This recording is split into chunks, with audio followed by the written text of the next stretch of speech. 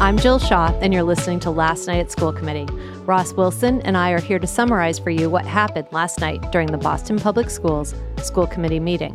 What happens at each meeting has big implications for our students and our city, and this podcast shines a light on the decisions our leaders are making. Ross, good morning. Good morning, Jill. How are you? I'm great. How are you doing?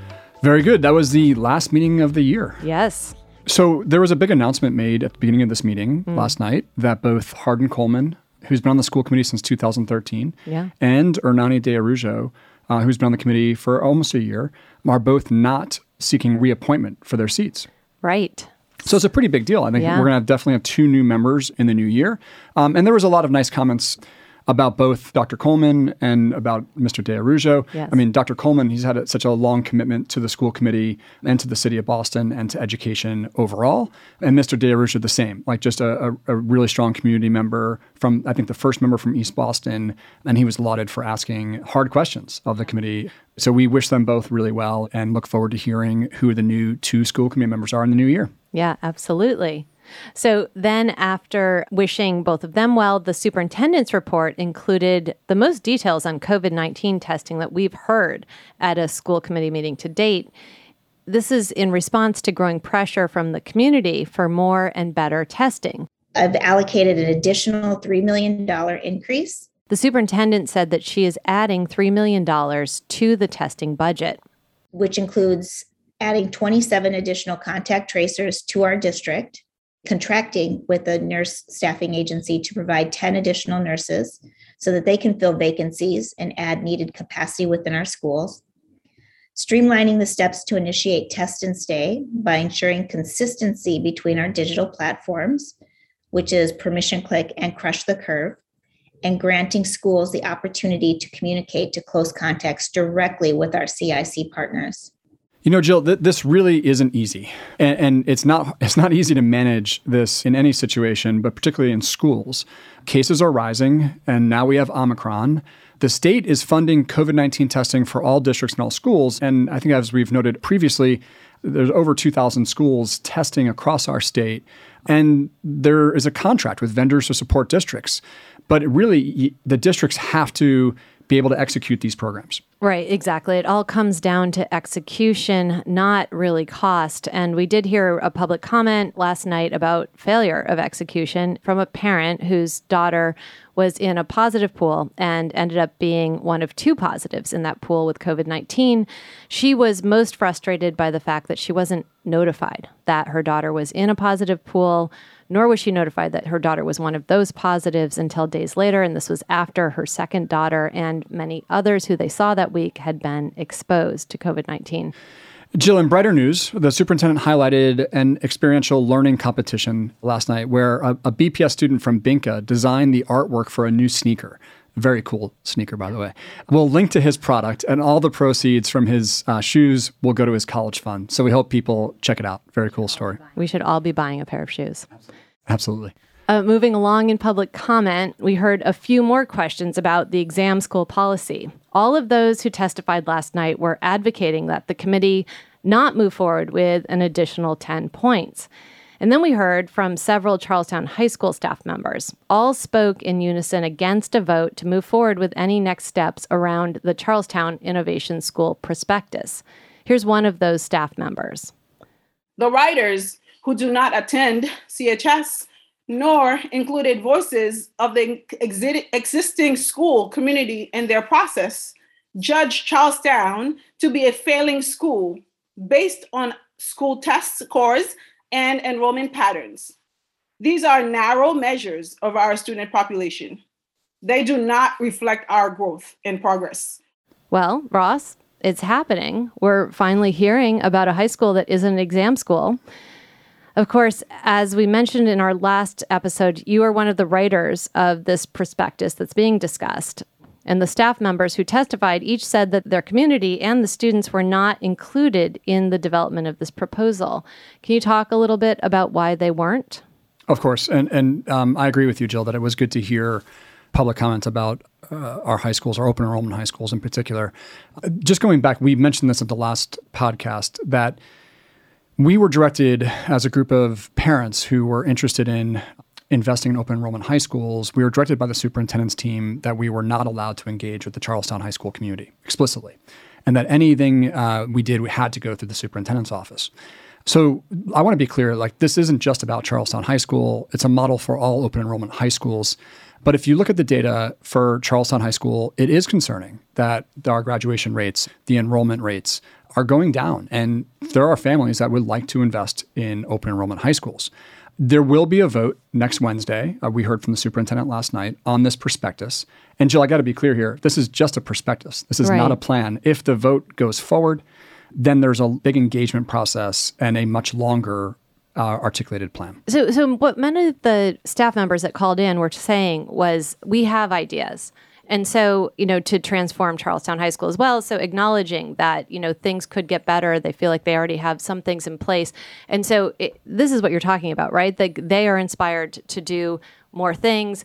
There's a conversation that could happen. Everyone's kind of would like to see Charlestown High School transform into something where there are more kids who want to go there, that attendance rates go up, that MCAS scores go up, et cetera, graduation rates go up. And so what everyone's advocating for, I think, is the start of a conversation. I think that's right. I mean, we were clearly blocked from having a conversation with the Charlestown High School community. It took writing a prospectus and putting it out publicly for others to react to. And thankfully, the Charlestown High School community and the educators have reached out to us. We've had a number of conversations in the last few days, which is where we should have started. And I think there's great benefit to both this public comment last night, to this process. And I think it's great we're beginning a dialogue. In fact, Hardin Coleman mentioned at the last meeting that this is what he had hoped for all along. This is what he'd hoped would happen. Having looked at the proposal around Charleston, I want to encourage the superintendent in our office to, and I would support having the writers of this report join the school improvement team at Charleston, because it's actually a very exciting, engaged plan that I'm sure that in a community process at the school, they could come forward with this as their plan for success. So then there were 3 votes last night, 2 which were unanimously approved, which were for charters for the EMK and BDEA. And the third was to approve the closing of 3 schools, the Jackson Man, the Irving, and the Timilty. Lorena Lepera and Rafaela Polanco Garcia abstained from voting without mention of why. And the remaining members all voted affirmatively, allowing for school committee approval. Next, Dr. Charles Granson and Assistant Superintendent for the Office of Equity, Becky Schuster, gave a really clear and concise, data-driven presentation on the Office of Equity. Yeah. This was a really refreshing, great presentation, I thought.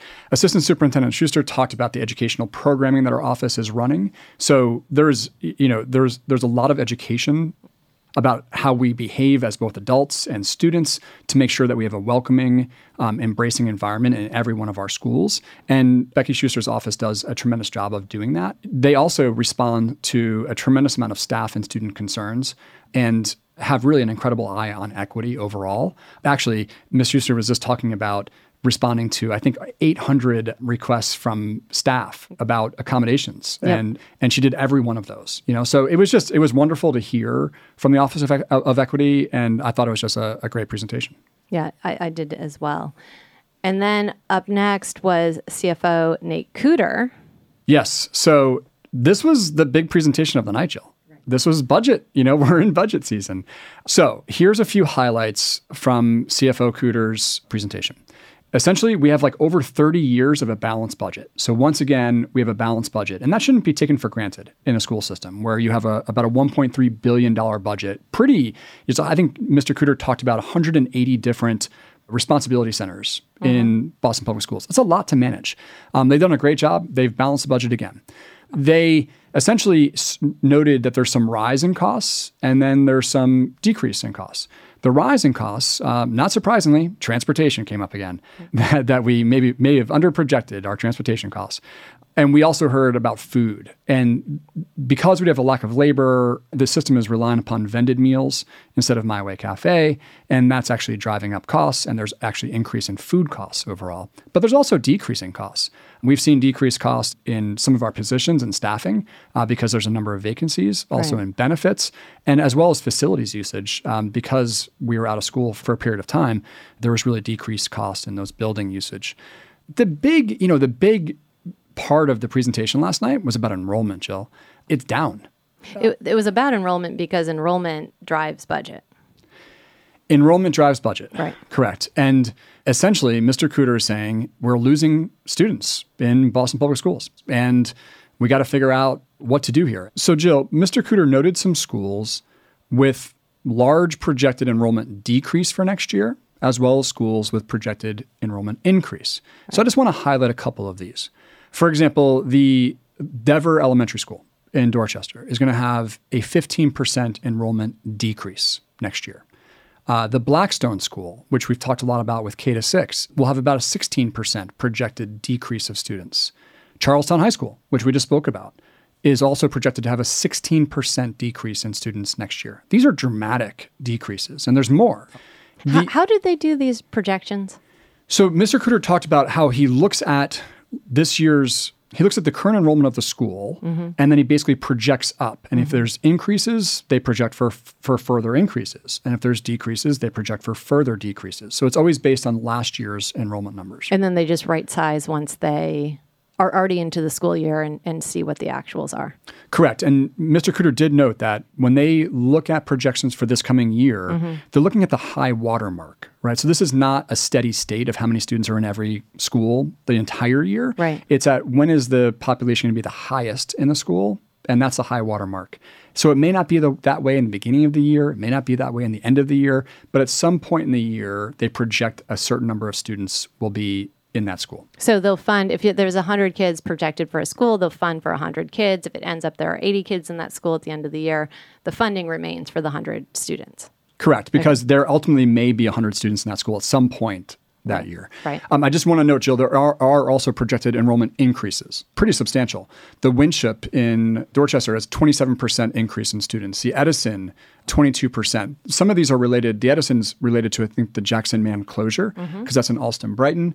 The Grew Elementary School down in Hyde Park has an 11% increase in students next year. So there are increases. Actually, some high schools are increasing next year. Brighton High School is projected to go up by 11%, and Madison Park High School is also projected to go up by 10%. Again, these are projections based on this year's enrollment and projecting forward for next year. So, Jill, I would like to play a quote from Nick Cooter, who talks about sort of this long-term impact of enrollment on BPS a next number of years. The last 2 years, we have seen a decrease in capture rate, which we attribute to the COVID interrupted years. That we have seen a drop in the percentage of students that are enrolling in K2 kindergarten in BPS. We hope to see that capture rate increase, but even if that capture rate increases, we're likely to see a decrease in the number of students we enroll because we have seen a decrease in the number of births over the last 10 years. So this is interesting, Ross, because Bill Walczak, he was a former mayoral candidate. He was a founder of Codman Health Center. He's been involved in Boston Public Schools for quite a long time. He writes for the Dorchester Reporter. He wrote this last week, that people vote with their feet. This is true with regard to Boston families with school-aged children, and roughly half of the city's preschool population leaves the city by the time they reach age 5. I didn't know that. He thinks there's long-term reasons for families not entering the Boston public school system. Moderate and high-income families are moving out to go to wealthy suburbs as their children reach school age, and they often return to city life when their children graduate from high school. But also the assignment system in Boston is difficult to navigate with very little predictability. And he also comments on Boston school buildings, saying that they're in deplorable shape. In addition, a third of BPS students attend schools ranked in the bottom 10% of Massachusetts schools, and BPS was threatened with receivership just prior to the pandemic. But he goes on to say, there's also something else that's going on that we have to pay attention to, which is housing, and that we're building tons of rental and condo units that are forcing vulnerable families out of the city because of increased rents and the prices of condominiums being so exorbitantly high. So you hear Mr. Cooter talking about the declines in enrollment, the declines in capture rate. We hear, Bill Walczak, who has been deep in Boston and in Boston public schools for a very long time, talking about why we may be seeing fewer and fewer students come to schools in our city. The superintendent acknowledges last night that this is happening and talks about different ways that we can increase the capture rate. Here she is. With our preschool kids not coming in, I tell Nate all the time, you build it, they'll come. I think that our young families really want to see us have early childhood programs. And they've also told me directly over and over again since day one that I came, we need before and after school programs. If we don't have before and after school programs, if we don't have preschool programs, young families choose other schools or they don't live in the city. So Jill, the superintendent saying if we build it, they will come, which is her answer to Mr. Cooter's question about how will we increase the capture rate. This is really interesting, Jill. Like we have a 10-year, there's lower number of births in Boston. Yep. We have a lower capture rate, as Mr. Cooter said, for the last 2 years. Yep. We have a number, you just noted a number of things with Bill Walczak noted about people leaving the city. This is a really big deal for our school system. And this is going to have to play out. Well, it also goes back to this bigger question that school committee members have asked in multiple meetings leading up to this meeting, and they asked it again last night. What is the master plan? Right? Because if you have decreasing enrollment and you have X number of school buildings and X number of teachers and you want to accomplish a certain set of things for kids and make education better and better for them and map to the future, I think everyone's kind of swimming in what does that look like? And, and the superintendent is talking about one thing that we can do, which is after school and before school programming. But it does feel like there's also this bigger question about what should we be doing comprehensively across the city to best serve this decreasing number of students. Right. I mean, we just had a vote tonight about closing 3 buildings. Right. And adding modular classrooms to a number of other buildings when we have a decreasing school population. Right. It's a little confusing about what's going on. Well, and it doesn't feel student-centered, right? Because there still are 49,000 students in our district who we need to serve as best as we can. And so the question is, are they being served as well as they can be, or should we be doing other things as well? It's a good question. So then we moved on to ESSER funding. School committee member Ernani D'Arugio had been asking for an update on ESSER funding for quite some time. And the presentation, it was a bit difficult to understand. And that prompted Mr. D'Arugio and school committee member Ms. LaPera to ask clarifying questions about what the funding is being used for and for details on which schools have actually received their funding. Here is Chief of Accountability, Eva Mitchell. 45 schools applied during round 1 and all were funded. That represents 39.8 of their schools. Then she comments on round 2. And only 15 schools applied for that round. That was only 13.2%. We did expect more schools to apply for that round.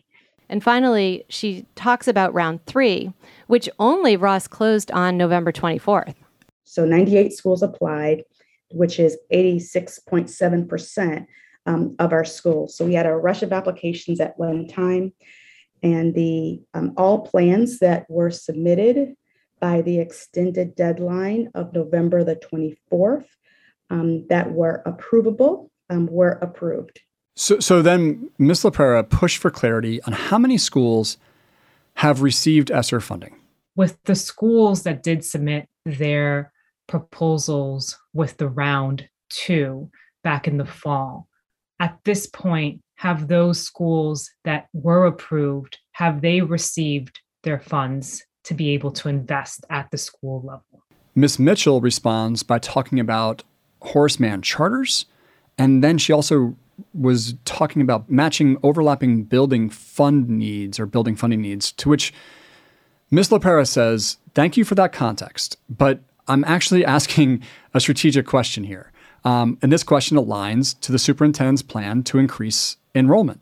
I've heard it in the context around some schools wanting to engage in out-of-school time additional programming and not having the ability to begin to engage with that. And so I think any information that you can share as to status for where each individual school is, that would just be really helpful. So thank you.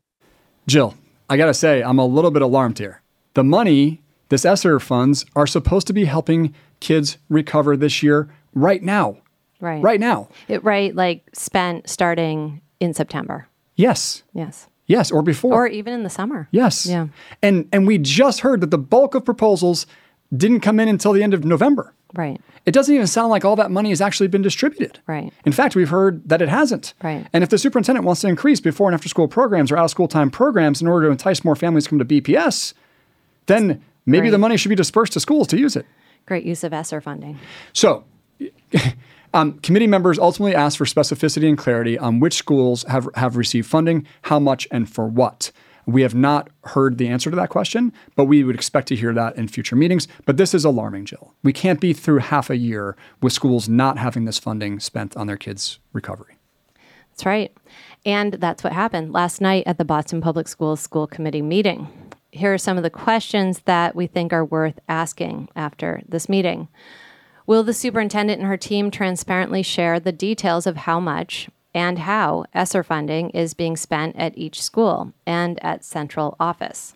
What is a long-term plan for BPS school buildings? School committee members continue to ask this question. The superintendent mentioned the RFP to create a campus master plan. Will there be a campus master planning process?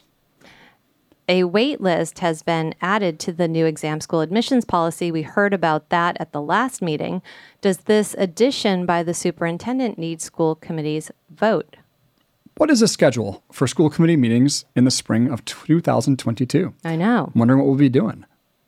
Sometime in January. And of course, there are ways to engage and get involved.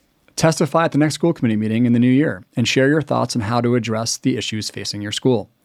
Reach out to Mayor Wu and the new city councilors to discuss your priorities for BPS.